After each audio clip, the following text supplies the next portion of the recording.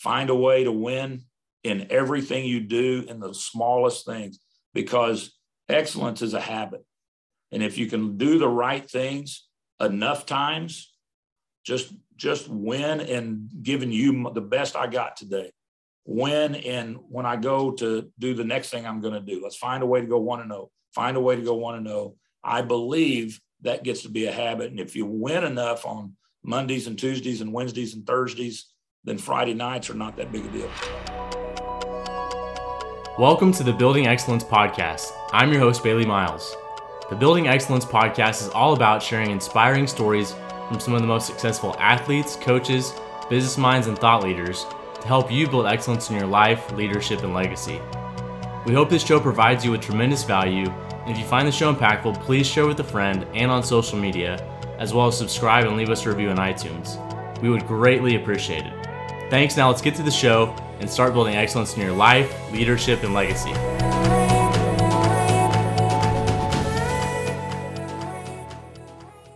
Bill Blankenship is one of the most successful and respected high school and college football coaches in the country. As a head coach at the University of Tulsa, his teams won the Liberty Bowl and a Conference USA championship.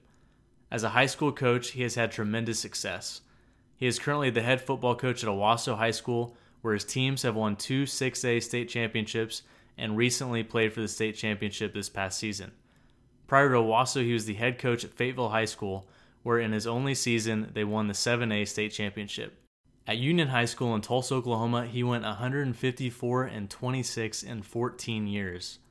During those 14 years, Union qualified for the playoffs every year, reached the quarterfinals 10 times, won 8 consecutive district championships, and played in the state championship 7 times and won 3 6A state titles. The amount of success with state championship appearances and titles are endless, but what I love is what Coach Blankenship shares on the show about setbacks, his own cancer battle, failure and success, how to build great teams, relationships, his family, faith, and much more. This is a master class from a true Hall of Fame coach, so be sure to take notes and enjoy the show. Hey everyone, welcome to the Building Excellence Podcast. Today I have a special guest, Coach Bill Blankenship. Coach Blankenship, thanks for being here. Hey, glad to be with you, Bailey. This is fun. Yeah, well, if you wouldn't mind, give our listeners a little bit of background on yourself and growing up and what life was like for you. Oh, Bailey, I was a coach's kid back when coaches did everything. My dad was I like to say the coach there in the town of Spiro where we grew up. He was a head football coach, boys and girls basketball, coached baseball in the summer. I was the middle son of 3 boys. My mom was a high school English teacher. She'd been an athlete too. So we kind of grew up with ball. I mean, if it could be kicked or thrown or shot, we were going to do it. And then mom was the balancing act to make sure that we were learning something besides ball. Mm-hmm. Yeah. So it was a pretty competitive environment growing up. Oh, absolutely. Especially as the middle son, you had an older brother, 7 years older. So he was always big brother. I didn't really compete with him, but I had a little brother that was 3.5 years younger. And of course, he thought he was as big as me. So I was constantly trying to compete with him. And, but more than that, just being around my dad, I guess, getting to go to the gym, getting to go to the field. Competition was just what we were about. And so you learned at an early age to try to hold your own and get out there with the big kids and, try not to get kicked out of the game.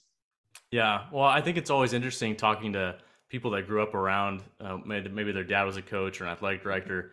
You get to be around a lot of high school kids, maybe college kids at a young age. So you get to see the environment that kind of dictates hard work, competition. You see that at a young age. So it kind of, I don't know if it's innately instilled, but you're around it. So by osmosis, you start to really understand like, okay, this is what it takes. It becomes the norm for your life. I mean, it's just what all the people that you're around are being a part of. And you see some that are stretching it and maybe becoming a little more than the norm and how, what it takes for them to get there.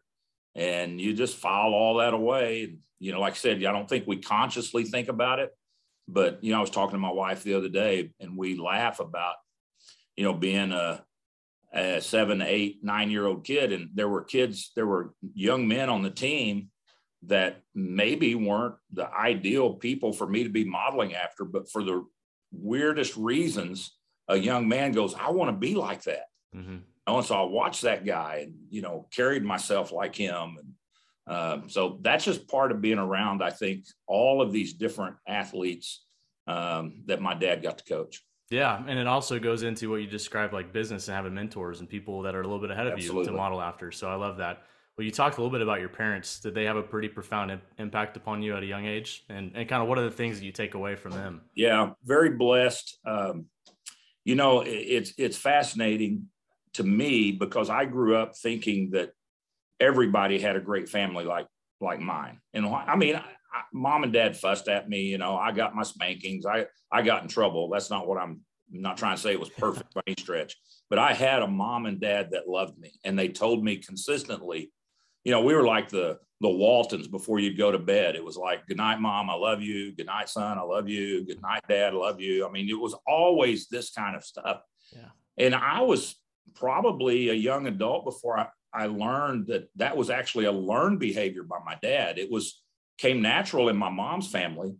My dad didn't have that kind of relationship, and they certainly didn't express it that way. And so he likes to tell the story about getting to know my mom and her brothers who were these big hulking guys that would hug each other and say, I love you. And he was just blown away from that because that was not his world. And so I grew up that way, never realizing that there was another way. I mean, I just thought, yeah, I had loving parents and that's just what people do. And then later get married and as I'm actually engaged to my wife, to my future wife, began to understand that she grew up that way too. She didn't have parents that verbalized that she was loved. She had a hard time verbalizing that back. And I took it a little personal for a while. Maybe it wasn't quite so bad. Anyway, it's just, I had a great family. I had, my dad was committed to excellence. I mean, he was a math teacher. He would teach math during the day, take his t-shirt and shorts and switch into, athletic gear before school and after school. My mom was just passionate as an English teacher. And so she raised us to have an appreciation for, all things literature, being able to diagram a sentence, those kind of things are just ridiculous. But yet I'm so thankful that she pushed me to actually have an understanding and an education and to do well in school because of the doors that would eventually open up for us. Mm-hmm. Yeah. Sounds like you had some great role models, not just. And Bailey, you didn't go here yet, but they were really committed to keep us in church. I didn't know him better. And again, we were old school. I mean, this was back in the day where if it was Sunday morning, Sunday night, Wednesday, my folks and I were going to be there. I missed out on all things, Sunday night Disney, and, there were all kinds of shows that I missed out on growing up, I would say. But my folks never seemed to be too concerned about that. Yeah. So was that something maybe when you got into later high school, you started to realize, okay, not all families are like this? Oh, yeah, absolutely. And my folks were, we were very, I don't know what you would call it today, but, pretty strict Southern Baptist, this is the way you do it. Small town America down in Spiral where I grew up. We were at the First Baptist Church. And I didn't know it was Baptist. I didn't know it was Southern Baptist. I didn't know any of that. I just knew that, the things that were expected in my family. It was, my dad had made it clear that, there were certain standards that, and the way they put it, it was what was expected of the Blankenships. I mean, this is what it takes to be a Blankenship. You do that, that does not represent us, all that kind of stuff. And so, I didn't drink and carry on and do all kinds of stuff when I was in high school because, and I tell people it wasn't a real spiritual deal. It was, my dad was a tough guy and I was convinced he'd kill me if we did. So I just wasn't going to go down that path. And, then later on I laugh about it. And there is some truth to this. My dad lived to be in the mid 80s. And so I was a grown adult and still, would never want him to know that I ever had a drink of alcohol or anything because I still think he would have killed me. Okay, that's awesome. I love that. Well, you had a couple siblings, and so were they going and playing sports, and that kind of continued for you wanting to be able to play at the Yeah, next level? absolutely. My big brother Rex was a quarterback and really a great basketball player as well. And he got recruited to play, and actually had originally signed to go to the University of Houston, and was on track there and got admitted to Harvard. There was a family friend that had Harvard, grad, and so they had encouraged Rex to apply, never dreaming that that would happen. He gets into Harvard, and my mom and dad have to rethink this whole thing about, can they handle that? And so in the the late '60s, my brother went off to Harvard, where he got his degree in engineering, but played quarterback there, and kind of changed the dynamics of our family because of Big Brother being on the East Coast. And this was an era, you didn't just up and fly back and forth. And so we'd see him about twice a year, and then in the summer. And so that changed a lot about what was going on in my life growing up, because he was my hero. But now I'm having to do it. My dad gets out of coaching before I get in high school and becomes the high school principal. So I'm playing for other men that are being an influence in my life. But I have a dream to, be able to go be like my brother and play in college. Mm-hmm. I was able to do that. I eventually got a scholarship at the University of Tulsa. Got to play for F.A. Dry and John Cooper as my head coach. And then my little brother did the same. And I think there's a lot of that when you talk about, you are able to emulate and model, and somebody sets the bar and you think, well, that's achievable now. And so mom and dad had made it, college wasn't going to be optional. I mean, we were going to figure out a way to go to college. But they had kind of dangled a carrot in front of us, and that if you can get your school paid for, either academically or athletically anyway, that we'd help you buy a car. And so that was a motivation for me to think that, I might get a car out of this deal. And sure enough, because I got my scholarship, they helped me buy a car, and, I'll never forget that either. Yeah. So I guess it sounds like high standards and goals, have they always been important to you? Yes, but I don't know if I ever knew that's what they were. It was just the culture that I grew up in. And when I say culture, the family expectations. Like I said, mom and dad never said, you're going to go to college. It was just, you're going to go to college. That was just what we do. And so I think that was, I think back, there were moments that I would get Blankenships are better than that, that we're going to do more than that, or I'd bring a grade home, and, that's not what we're about. It's always the family and who we are. That was just the pride they developed in I guess our family. Sure. Yeah. And I really think that's a great story of having that culture in the family. Yeah. Now, you're a pretty good basketball player, and I think I heard that you really like basketball, and you turned down Coach Wooden at UCLA to go to play football at TU. Well, that would be a good story if it were true. But Okay. I did love basketball, and I always thought that basketball was easier to practice. You didn't have to go out in the heat, or you didn't have to go out in the cold. You could always go to the gym and shoot.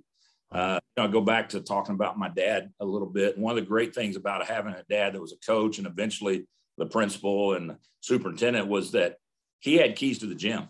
And so you could always go to the gym. You could always find a game, especially on the weekend. We'd have pickup games all the time in that small town, and got where I loved to play. I was on one really not so good team my sophomore year, and had a amazing moment where shot on the wrong goal, and I would ever survive that. And then eventually become a senior, and we're I think one basket away from the state tournament. We get beat in the area finals.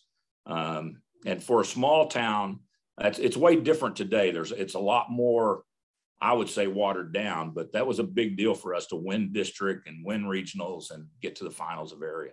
Mm-hmm, absolutely. So you were playing multiple sports, but Yes, you sir. ultimately went to TU to play football. How did Correct. the recruiting process happen for you, and how did you wind up at TU? Well, I was blessed in that I was a big guy. I was a quarterback of a very, this was in the 70s. Oklahoma, University of Oklahoma was running the wishbone. That was the popular thing. And so a lot of high schools were doing the same. We did as well. So I was a wishbone quarterback that was 6'3", 190 pounds, and not very fast. That doesn't make a lot of sense. But I could read the option. I could do the things I was supposed to do. And I just kind of stayed involved in the game. I'm not sure why or how, but I also played I'm changing subjects on you, but I played linebacker as well. And it seemed like I was getting a little more attention as a linebacker than I was as a quarterback. Because again, 6'3", 190, we had a really good team. I had a lot of teammates that were being recruited. If you go back to the wishbone, the two halfbacks both went to the University of Oklahoma. They were seniors when I was a junior. The fullback went to NEO and then went to University of Tulsa. So all three backs were Division I guys, and I played there. My senior year, the halfback that took your place wound up at Oklahoma State. And so I got an opportunity I was actually being recruited to OU as a linebacker, but the University of Tulsa came in and began recruiting me as a quarterback. And they appealed to my ego and appealed to my, desire to want to be something on the offensive side of the ball. And so I wound up actually saying no to Barry Switzer, and which I don't think I was a high recruit, so he kind of let me go pretty easy. And then said yes to the University of Tulsa and never looked back. It was one of the greatest things in my life because of the people that began to intersect my life during my career at the University of Tulsa. Mm-hmm. And talk about that, the people that were there at TU and how they impacted you. Bailey, that changed how I pray for my grandkids and my kids. And I'm going to try to tie this together for you. I had a great mom and dad. I already told you that. They actually had raised us in a Christian home. I don't know what they could have done to be much better prepared me for, going out in the world and going to college. But I do know that once I left home and went to college, now the decisions became mine. I wasn't going to go to church because mom and dad were getting me out of bed. I wasn't going to go to Bible study or FCA or any of that because they were. I began to have to choose those things for my life. Well, very quickly, people came into my life that we intersected, that I had commonality with. Teammates at the University of Tulsa. Dave Rader's one of them that a lot of people around here would know. Dave Rader and I are in the same recruiting class. We became friends day one on our visits, and then day one. The summer before I showed up at TU, I get a letter in the mail from a guy named Steve Largent and Jeb Blunt. Jeb was the starting quarterback. Steve was the star receiver. And they talked about this thing called FCA, this meeting, this group that would meet in the dorm on certain nights. And I didn't know what that was about, but I did know that Steve Largent and Jeb Blunt were doing it. And those were guys I wanted to be like. And so I showed up and I began to find other young men that were much more mature than me, that were kind of combining their spiritual life and their real life. And I had not done that before. To me, going to church was something I did. And then I would go to school, and reading the Bible was something I did on Sunday or at youth group, but I never did much, on my own. And now for the first time, I'm seeing people that are like taking those things and beginning to walk it out in a way that was just real life. And I was motivated by that to explore it more. And so that, those people that came into my life, and then men that worked on campus ministries at the University of Tulsa that I've developed friendships with, and coaches that began to invest in my life. And I just go person after person after person that I believe God sent across my path that began to take the foundation that my mom and dad had helped me with and pour into this guy to help me to figure it out, who I wanted to be and how I wanted to serve the Lord. And I'm so thankful for that. So now that's really my passionate prayer for my kids and grandkids, is that God would send people across their path, send other men, other women, other friends that would love the Lord and lead them into, a motivated lifestyle to learn and to grow. Yeah, that's a great story. And one thing I think about when you talk about people, you've had great people in your life up to this point that we've gotten so far. And I always think it's really interesting because there's one of two ways you can go. There's gravitating towards people that kind of have similar standards and similar faith and backgrounds. And obviously that was the way you gravitated towards those people, because they were people that you kind of wanted to be like. What would you say? I mean, because you've gotten to coach a lot of different people as well. What is it like where it takes a different turn, where maybe you gravitate towards the wrong crowd? And why would you say that is? Well, first of all, let me go back to in my own experience, Bailey.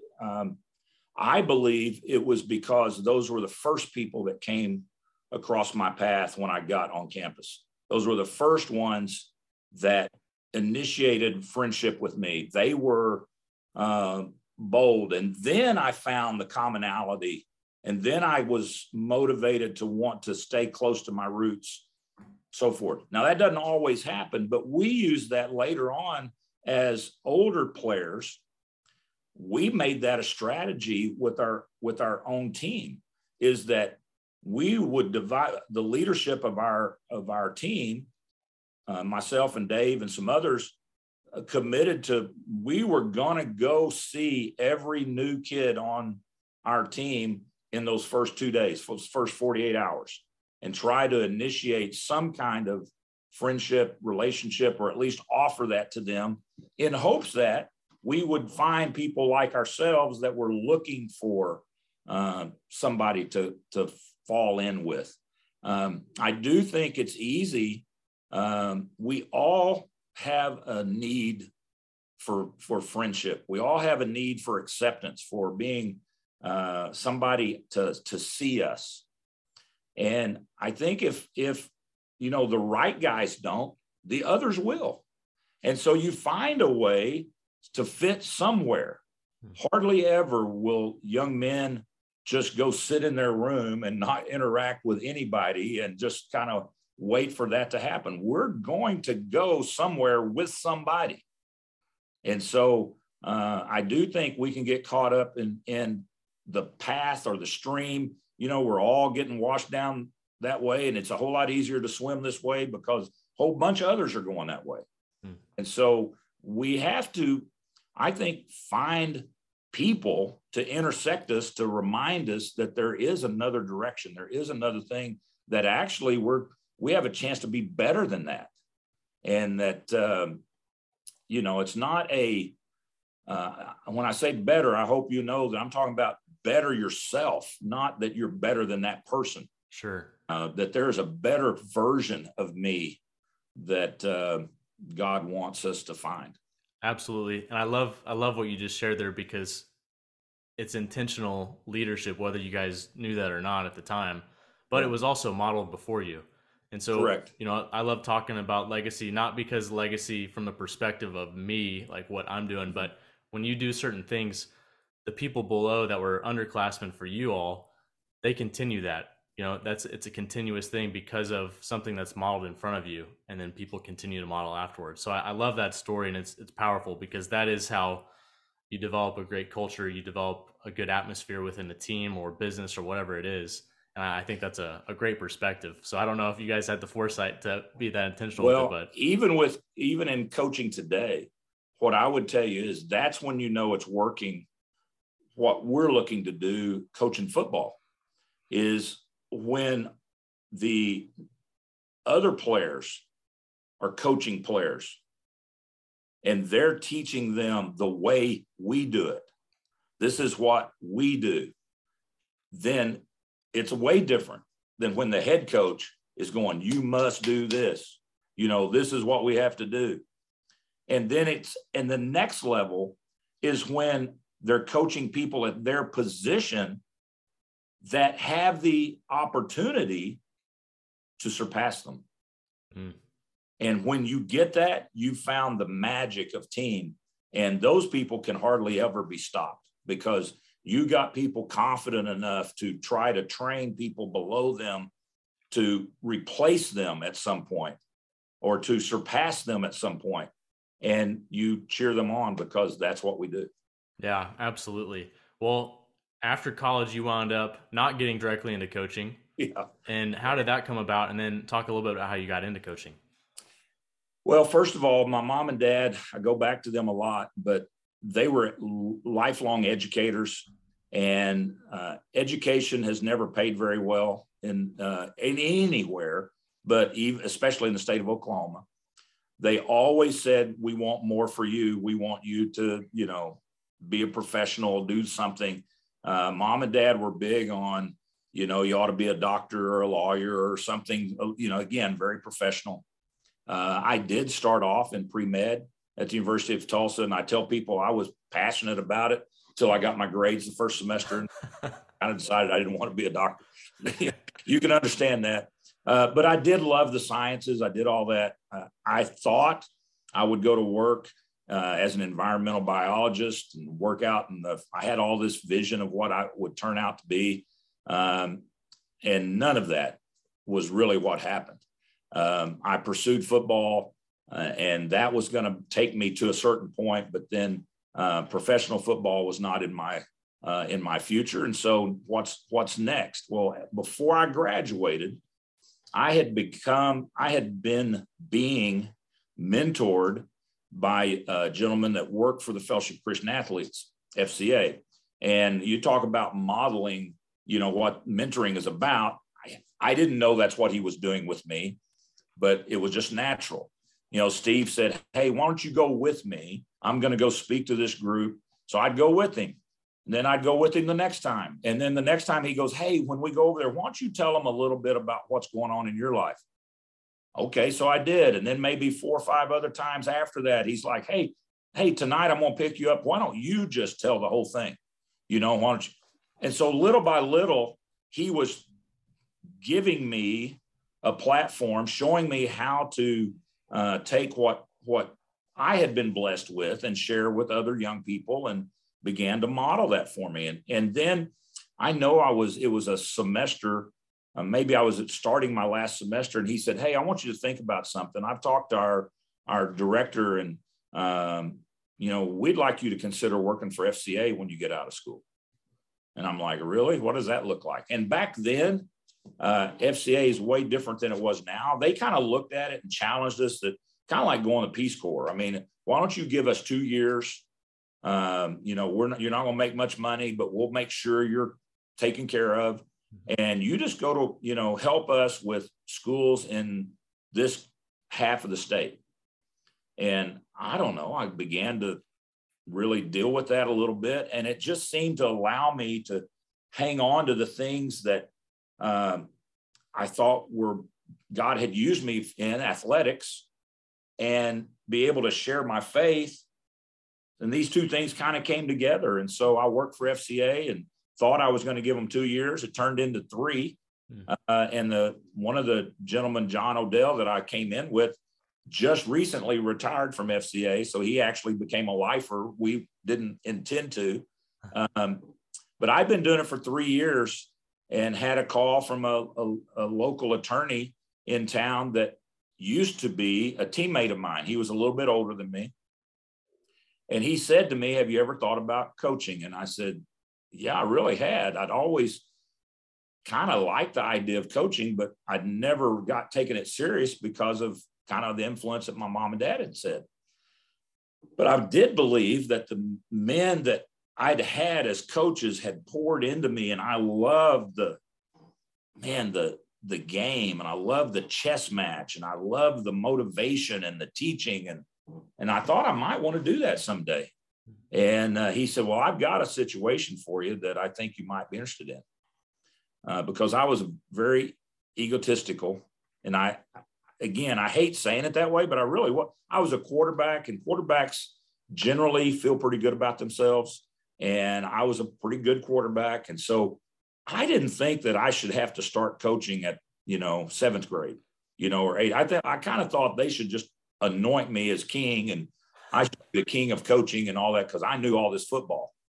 It doesn't really work that way. But I called and he said, have I got a deal for you, though? He said, we've got a position here at Eastwood Christian School. Eastwood Baptist Church had a high school. And I didn't know the background at the time, but they'd gone through a little bit of a split, and a group that had been there had gone over and started Metro Christian, and they needed a football coach. And he asked me if I would consider coming and being their head football coach. I'm like, man, I didn't know he'd be that smart to ask me to be the head coach. I think looking back on it, I'm pretty sure they were looking for the FCA guy, the youth director, somebody to just kind of do that. But I was completely into it and went and took my first job as a football coach and was the head coach of a local, very small high school. Found out pretty quick I love coaching, but I wasn't very good at it. And we won 2 games the first year, though.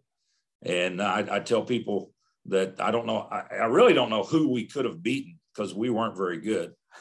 And so I was absolutely devoted that if you're going to do this, you've got to improve year to year. And so the next year I go into it, and and the one thing I will tell you in year 2 that it became clear to me is that this is what I believed I was made to do. I believed I was given the tools to be a coach. I absolutely loved it. And 2 things happened. One, we weren't much better. We did win 3 games, I tell people, because we did get a forfeit. And I forfeit still today on my resume because I don't want to go down, had 2 wins and now 3 wins.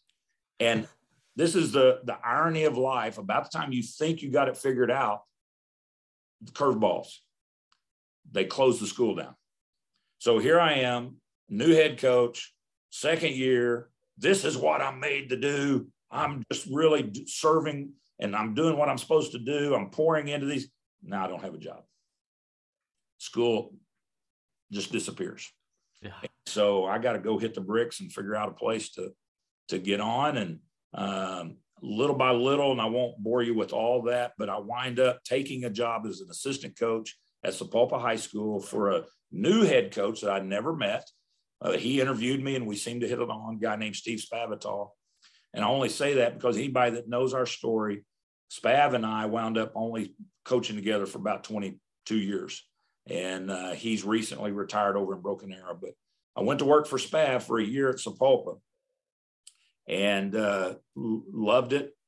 But we struggled. Wasn't a great season from wins. And I keeping up down in Spiro where I grew up, the head coach resigns.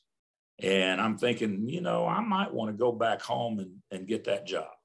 And because I am the king of coaching, I mean, I am, I have been a college quarterback, so I know a lot about this stuff.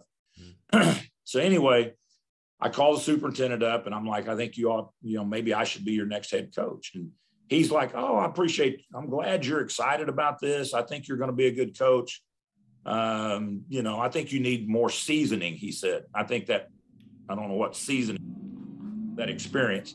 I said, I really think I'd be the guy for the job. I really think this is exactly the job that I should get. And he goes, we'd really love to get you back, but we think you need to get some more experience. I said, Dad, I really want the job. My dad had become the superintendent. I actually do talk my dad into hiring me. Thank you that we weren't in the era of social media. Thank you that we didn't have Twitter pages and all that stuff, because I'm sure my dad got roasted anyway for hiring me. I had no idea.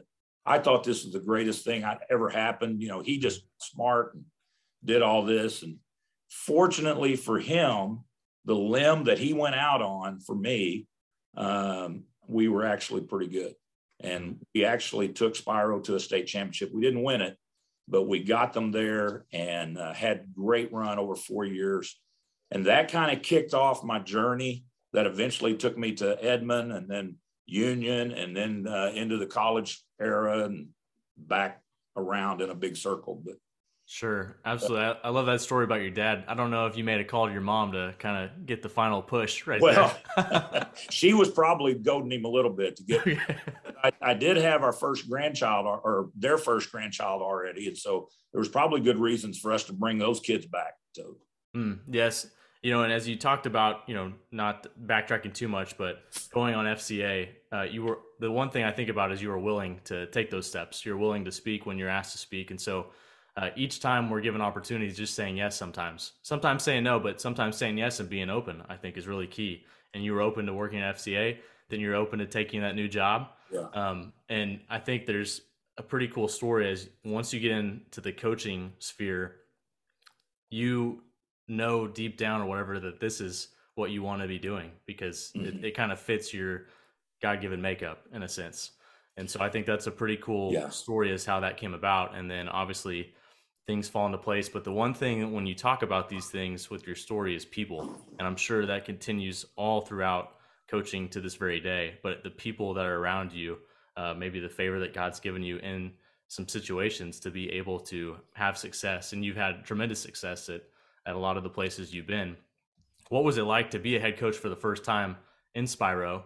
And then how did you evolve over time as a head coach? Because obviously you talked about being at Edmond, being at Union, tremendous success, going to TU and college. And I want to definitely talk about that jump to college too, but talk a little bit about being a head coach. Well, I was in my low 30s, whatever, however you say it. I was in my 30s when I got the job at Spiro, very young, as a head coach. I thought I was a grown man, felt like a grown man until I went back in that high school, and the same English teacher that had me in class called me Billy Don, and the high school principal at the time had been a assistant principal at the time, and they called me Billy Don, and I'm like, well, I'm coach, and I had to get used to going back in time to kind of proving myself again. And they didn't mean it in any kind of negative way, but they still saw me as that high school kid that came up.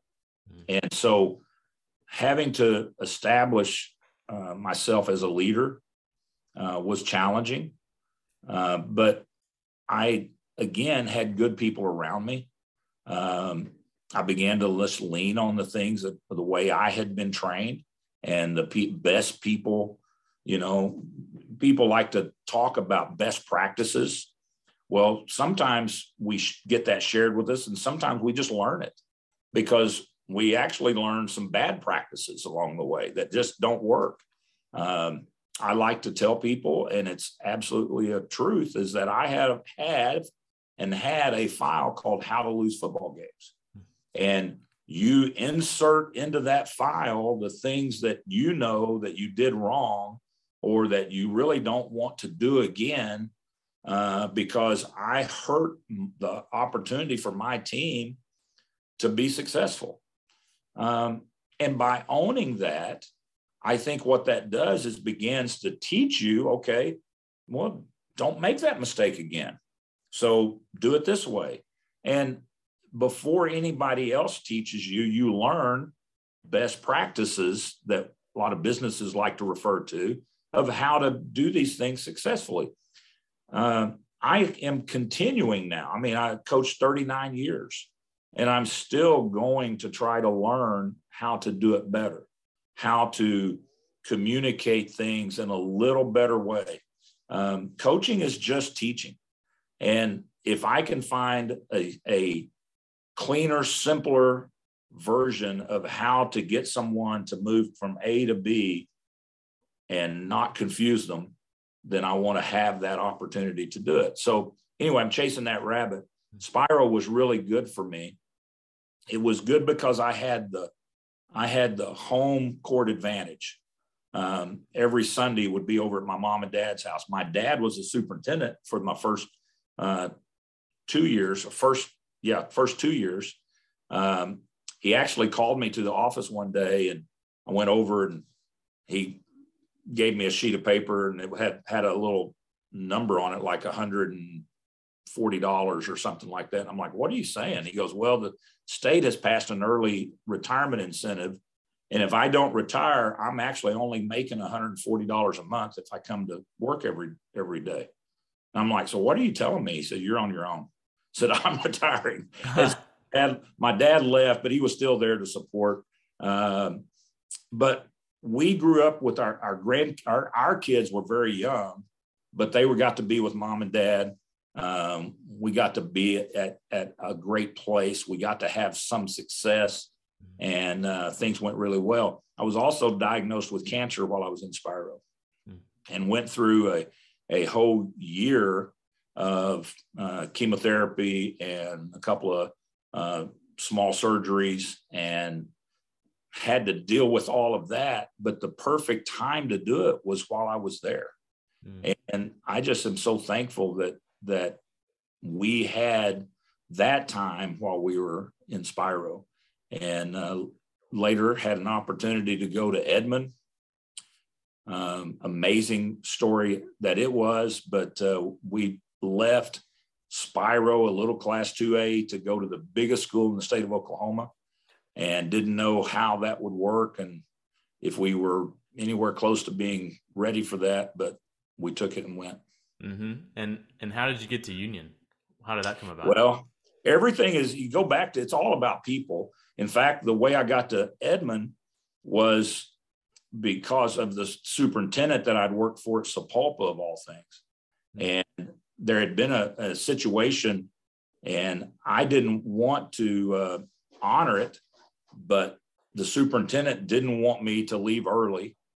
And I just remembered one of the things my dad used to always teach me was, don't leave a place, don't burn a bridge, don't do anything. We always talk about leave it better than you found it. And so even though we didn't think he was right, I honored the superintendent and did what he asked me to do, and kind of bit my tongue and left and never thought about it again. 4 years later, he's the superintendent at Edmond. I called I didn't even know he was there, but I called to apply for the job, and they put me through to him, and he said, I was hoping you'd call. And I think God had laid the foundation for favor with him, and got the job at Edmond, which now allowed me to be at the biggest school in the state. And so when Union was looking for somebody, they had done it 2 years prior, and I was at Spiro. I couldn't even get a sniff because I was at this little 2A school. Now I'm at the big school, and now I'm a big draw for them, not because I'm a different person, but because where I was and the platform I had. Mm-hmm. And so I was excited to get to come back to Union, and to, or not back, but back to Tulsa, and be the coach at Union, and just pure favor. I mean, God's just blessed me incredibly with that. Absolutely. But also too, just what you talked about, your dad teaching you those lessons, leave it better than you found it. Don't burn any bridges. Yep. You were at Sapulpa. Was it 1 year? Is that correct? 1 year. 1 year. So that 1 year you were working, and I'm sure as you were doing, I wasn't there, but I'm sure when you were there, you were working extremely hard, diligent. You're treating people the right way. And that enabled that person to watch and see that. Let me add something to that, because sometimes you have to go work a job you don't really understand. And so what I mean, I'd been a head coach, remember that? I went to be an assistant coach, and I worked for Steve, whose dad had been an NFL coach and had been all around area. Steve had grown up in real coaching. And the thing I learned working for Steve Spavital was how to coach. I had just been doing what I thought to do. Now I went and worked for a man that was, I think, a professional coach. And he knew how to coach and how to hold things accountable and how to build systems. And I became a completely different guy getting to work for Steve, who then I think prepared me for all of these other opportunities that would come later on. Yeah, what a great story. So obviously you get to Union, and for people that may not know, you had tremendous success at Union.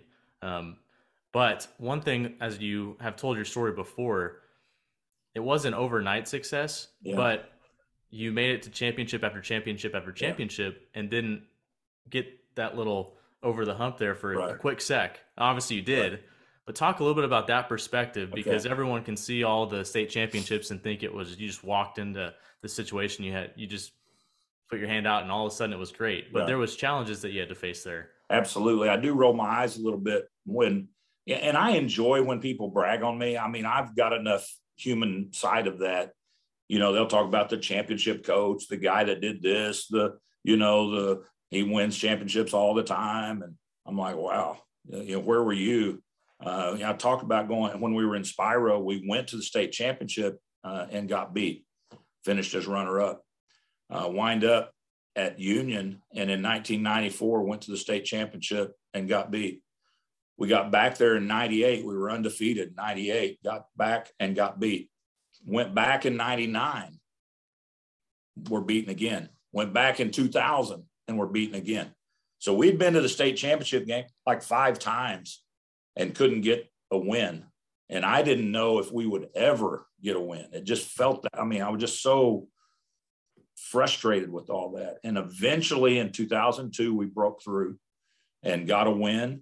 And then we followed up we didn't win in 03, but we won again in 04 and 05. And so we won 3 out of the last 4 that I was at Union. And so again, I think the lesson is the journey matters. How you continue to get off the mat and go again. It's not, I think the hardest thing to do is to get back to the championship, to the opportunity for it when you didn't get it last time, because you didn't get the feedback that most people get. And I just think it's hard to fail and to get back again and to get back again. But that's what I love about, I think, the warrior heart of some athletes is that you can develop that, deal with a little bit of temporary failure and continue to get back. Well, we got there in 02, and then it's like everything flipped. And now all of a sudden you figure out how to win. And you're not doing anything different, but your kids believe and you believe. And now all of a sudden that begins to feed itself. And that's when I kind of Angie and I, my wife and I, began to pray about, is this it for us? We didn't know if there was, I was, I think, 51 or 2 at the time. And I didn't think I was going to stay at Union for another 10 years and retire. That didn't seem to match what I wanted to do. And so we just began to try to read in the Word and just pray and, what's next for us. And so at the end of the 05 year, I actually resigned and without a job, didn't know what we were going to do for sure, but I knew that it was time to leave. And so we said goodbye to comfort and confidence and, just consistency, and kind of stepped out in faith. Probably the biggest thing Angie and I have done in our life. And it took a while, but God delivered in a very big way, even more than we even imagined. Yeah, and I definitely want to press into this a little bit, because you're stepping away from something you helped establish to be a powerhouse school, state championship after state championship, and you step away because you feel led to step away in faith and trust. What did that look like internally? Because that's a challenging thing for anyone to do, to step away from something that's comfortable, to step into faith and step into something that is unknown. The process was good. The process was healthy and built a lot of confidence in us. We just decided, the 2 of us, that she was on the same page with me. She actually initiated it, knowing where my heart was. And so we just began to pray and to deal with some people we trusted. And we found scripture that backed up. We were just reading through we weren't looking for anything, reading through the Old Testament. And the very week we committed to start praying about this was, I think it's Deuteronomy. And we're just at the top, and it says, okay, you've been on this mountain too long. It's time to break camp and advance. And I'm like, what was that? Because I am not one that goes and takes scripture out and says, well, that's what this means. And I'm going to take this to mean this. But I'm like, it was like affirmation. And then we started going down this other path, affirmation. And we have never been more confident that we're supposed to leave. Mm-hmm. But that didn't make it any easier. because after we were gone and the jobs didn't come immediately, the questions come, and my one of my best friends, he would tease me. He was not serious, but he's like, brother, are you sure you just didn't have bad fish, and the next morning, and, maybe you got that wrong. And I'm like, no, I don't think so. And I had other job offers that we knew were not the right job. And I would go home and one day after turning down a local high school that had asked me to come there, I knew that wasn't what we were leaving for. Angie was like, why are you so down? Why are you so frustrated? And I'm like, well, there's an old joke. It's an old tale about the guy that was praying for salvation, and, he finally drowns and he gets up there and St. Peter says, he's mad at St. Peter. And he's like, why did you let me drown? And St. Peter said, well, we sent a rowboat and a motorboat and a helicopter, and you wouldn't take any of those. And I'm telling Angie, I'm like, my problem is I'm afraid that was the helicopter. And she's like, no, that's nothing like where we thought we were going. And we didn't know what it was, but we knew we know it when we saw it. And there was some idea it might be college coaching, but it wasn't like that was the only thing we were open to. But it was very difficult at times. And I tell people now, faith is so much easier when you look behind you and you see the path and how clear it was. But when you're trudging ahead in faith, the only reason it makes sense is because of what was behind you, not because you can see it in front. And so we went through some hard times of trying to figure it out. But when I look back, it may be some of the best times of our life. Mm. And ultimately you landed at University of Tulsa where you went to college. Yeah. After I had every conceivable way that I could manipulate the system, I knew that this guy, the job was going to come open. And so I'm working this guy and this guy and this guy and this guy. And the guy that got the job was a guy that had already turned me down for a job. And so I'm like, Todd Graham is getting this job. This is unbelievable. I just can't believe this. I go to pick up some eggs and bacon at Walmart one morning before the storm comes and my phone rings. I don't know who it is. And I pick it up and he goes, hey, Bill, this is Todd Graham. I'm like, yeah. He goes, short version is, would you like to come be my wide receiver coach? And I'm like, you had me at hello. I mean, it was kind of deal. And so there's a helicopter. Oh yeah. I go to work with Todd Graham for the next 4 years, and I'm an assistant coach, and I'm kind of, it was hard. It was great. It was fun. It was horrible. It was everything that jobs can be. But again, just preparation, and who would have guessed that the biggest surprise anybody got was he leaves after 4 years, goes to the University of Pittsburgh, and just little by little, all of the possible folks that are up for the job don't get it. And they named me the head coach at the University of Tulsa 5 years after I left Union. Yeah. And then once you got named the head coach, you're at TU and you guys won the Liberty Bowl. What was that, the second year you were there? Second year. Yeah. Had 2 great years. We got to go the first year to the Armed Forces Bowl. That's right. The next year caught lightning in a bottle. We had a bunch of older guys and played really good. And we're really just a few plays away from maybe playing in what they were calling the BCS Bowl at that time. Yeah. And got beat down in Houston or at SMU. I'm sorry.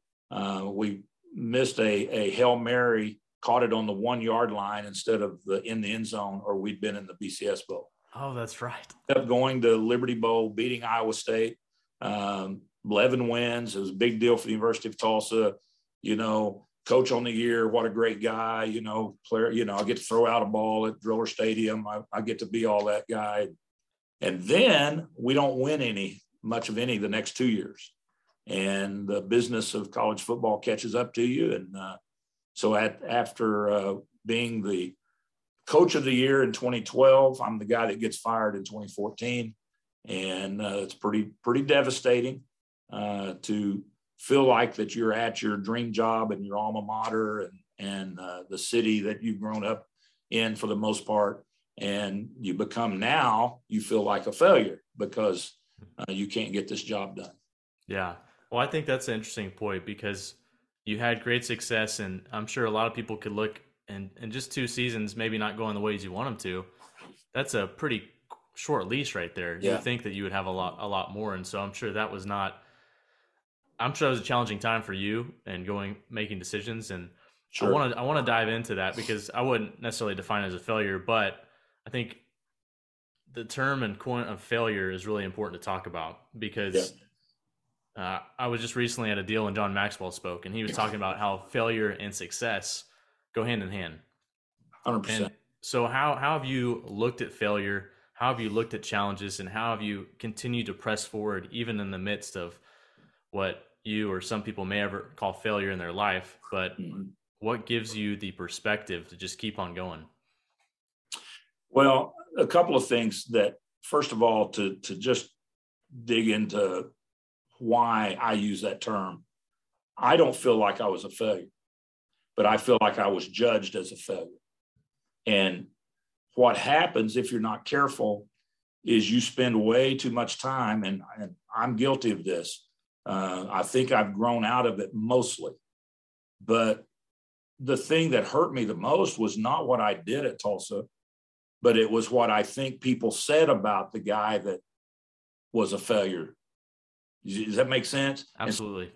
And when I would get frustrated and my heart burn and all that stuff that would come up was because of other people feeling about me like I was concerned about that.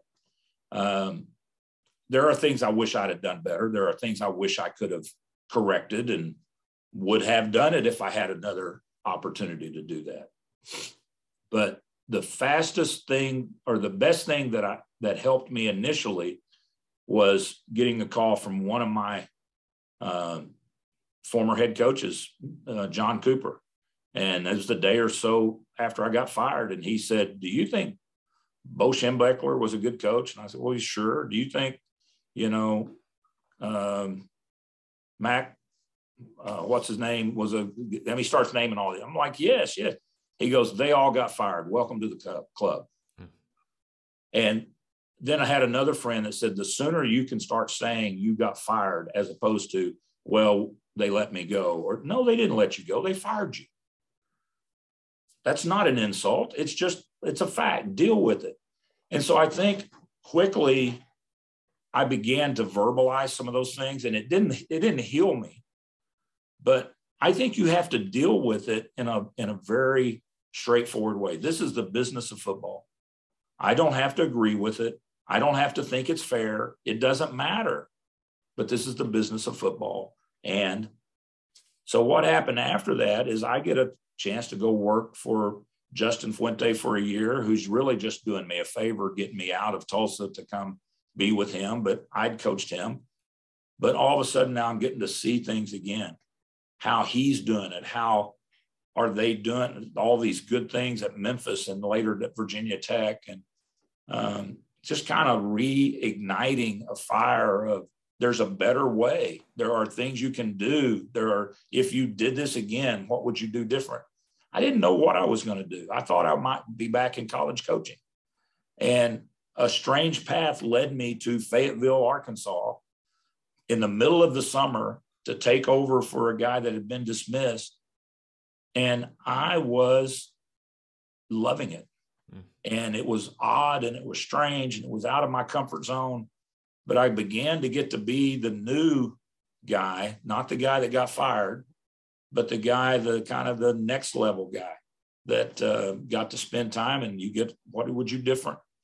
And things went well. And then a year later, Owasso shows up and I get to be the new guy. And I have coaches that played for me that are working with me and like, where did that come from? This is not the guy I remember. I said, well, it is, but it's not.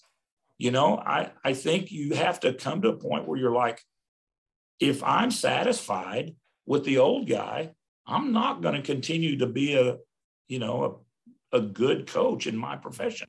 And so we all have that opportunity, Bailey. I mean, you know, you get to a level of success. And I think this is what maybe John Maxwell was talking about. I mean, success and failure, you don't continue. If you become a success and that's it, you're going to be a failure there, because you have to constantly continue to find a level that grows. You know, one of his books, I think, was called Failing Forward. Yeah. And that's part of what we're all going to fail. I think Swindoll said it this way a long time ago. I committed this to memory, hopefully. But being a failure has absolutely nothing to do with how often you fail. Being a failure has everything to do with how you respond when you fail. And so we're going to fail. That doesn't make us a failure. But we have to be able to take failing and find out how to do it better. I called it how to lose football games. Let's figure out how to not lose those and do it again. Every area of our life. I mean, as a husband, as a grandpa, man, I screwed that up. I can do that better. So let's figure out, let's don't just continue to repeat it. Yeah, absolutely. And obviously you won a state championship in that single season at Fayetteville, and then you go win state championship at Owasso. So you've had great success coming back from those failures. But one thing too is I think having that perspective of humility to say, I'm always going to learn from these situations, good and bad. Yeah. I think that's been a pattern in your story as well. Real quickly, I want to honor your time and get out of here, but talk a little bit about being a great husband, being a great father, and then also being a great grandpa. Well, we may not have enough time for that. So yeah, let me just tell you that everything that I am is because I married well. Angie has been the perfect partner for my life. She keeps me humble. She will not let me be bigger than I think I am, or be as big as I think I am. She laughs at my jokes. We love each other passionately. We're going to be married 45 years this spring. So she's just been a great partner. She is an absolute fabulous grandmother. And my three boys married ahead. I think they followed after me because I think they married up. And we've got three awesome daughter-in-laws who have now blessed us with 13 grandkids. And it's like herding cats, but I wouldn't change any of it. I love getting to pour into them and to be able to wrestle and hug and be the goofy grandpa that tells stupid jokes and all those kind of things. Yeah. And I think throughout your story too, talking about your wife and how she encouraged you and gave you perspective and encouragement, maybe at times where you're not feeling great, she continued to encourage you. So I think that's fantastic. I do think that's the best thing I can tell you about having a partner is they need to be able to fill the gaps. You know, I think I do that for her, but it's amazing, good cop, bad cop, or whatever you want to call it. You know, it's when I'm usually the strong one and I'm needing to fill some things for her. And it's really amazing that when I was struggling, then she would fill that for me. And I think that's what we do as friends for one another, all of us. But we need those kind of people around us. Absolutely. Well, the final two questions I have for you, is there a certain piece of best advice you've ever received, and what is it? Oh, best advice. I actually would say that sounds a little tongue in cheek, but it's okay to punt. I probably was a guy that would go for it too often, but I think the metaphor works for life. I think there are some times we got to say, we're not going to win that one. It's okay to punt. I love that. That's awesome. Well, this podcast is called Building Excellence. What does building excellence mean to you? Going 1-0. Find a way to win in everything you do, in the smallest things, because excellence is a habit. And if you can do the right things enough times, just win in giving you the best I got today. Win in when I go to do the next thing I'm going to do. Let's find a way to go 1-0. Find a way to go 1-0. I believe that gets to be a habit. And if you win enough on Mondays and Tuesdays and Wednesdays and Thursdays, then Friday nights are not that big a deal. Yeah, that's fantastic advice. Coach Blankenship, you've been a mentor to so many people, to the players you've coached, the people you speak to. You've impacted so many people, but also too, to give you credit, because you have stayed true to your design. Like when you found out at a young age, you continue to do that. So I just want to thank you for doing that. If someone wanted to kind of follow, your program, also maybe follow you, what's the best way of doing that?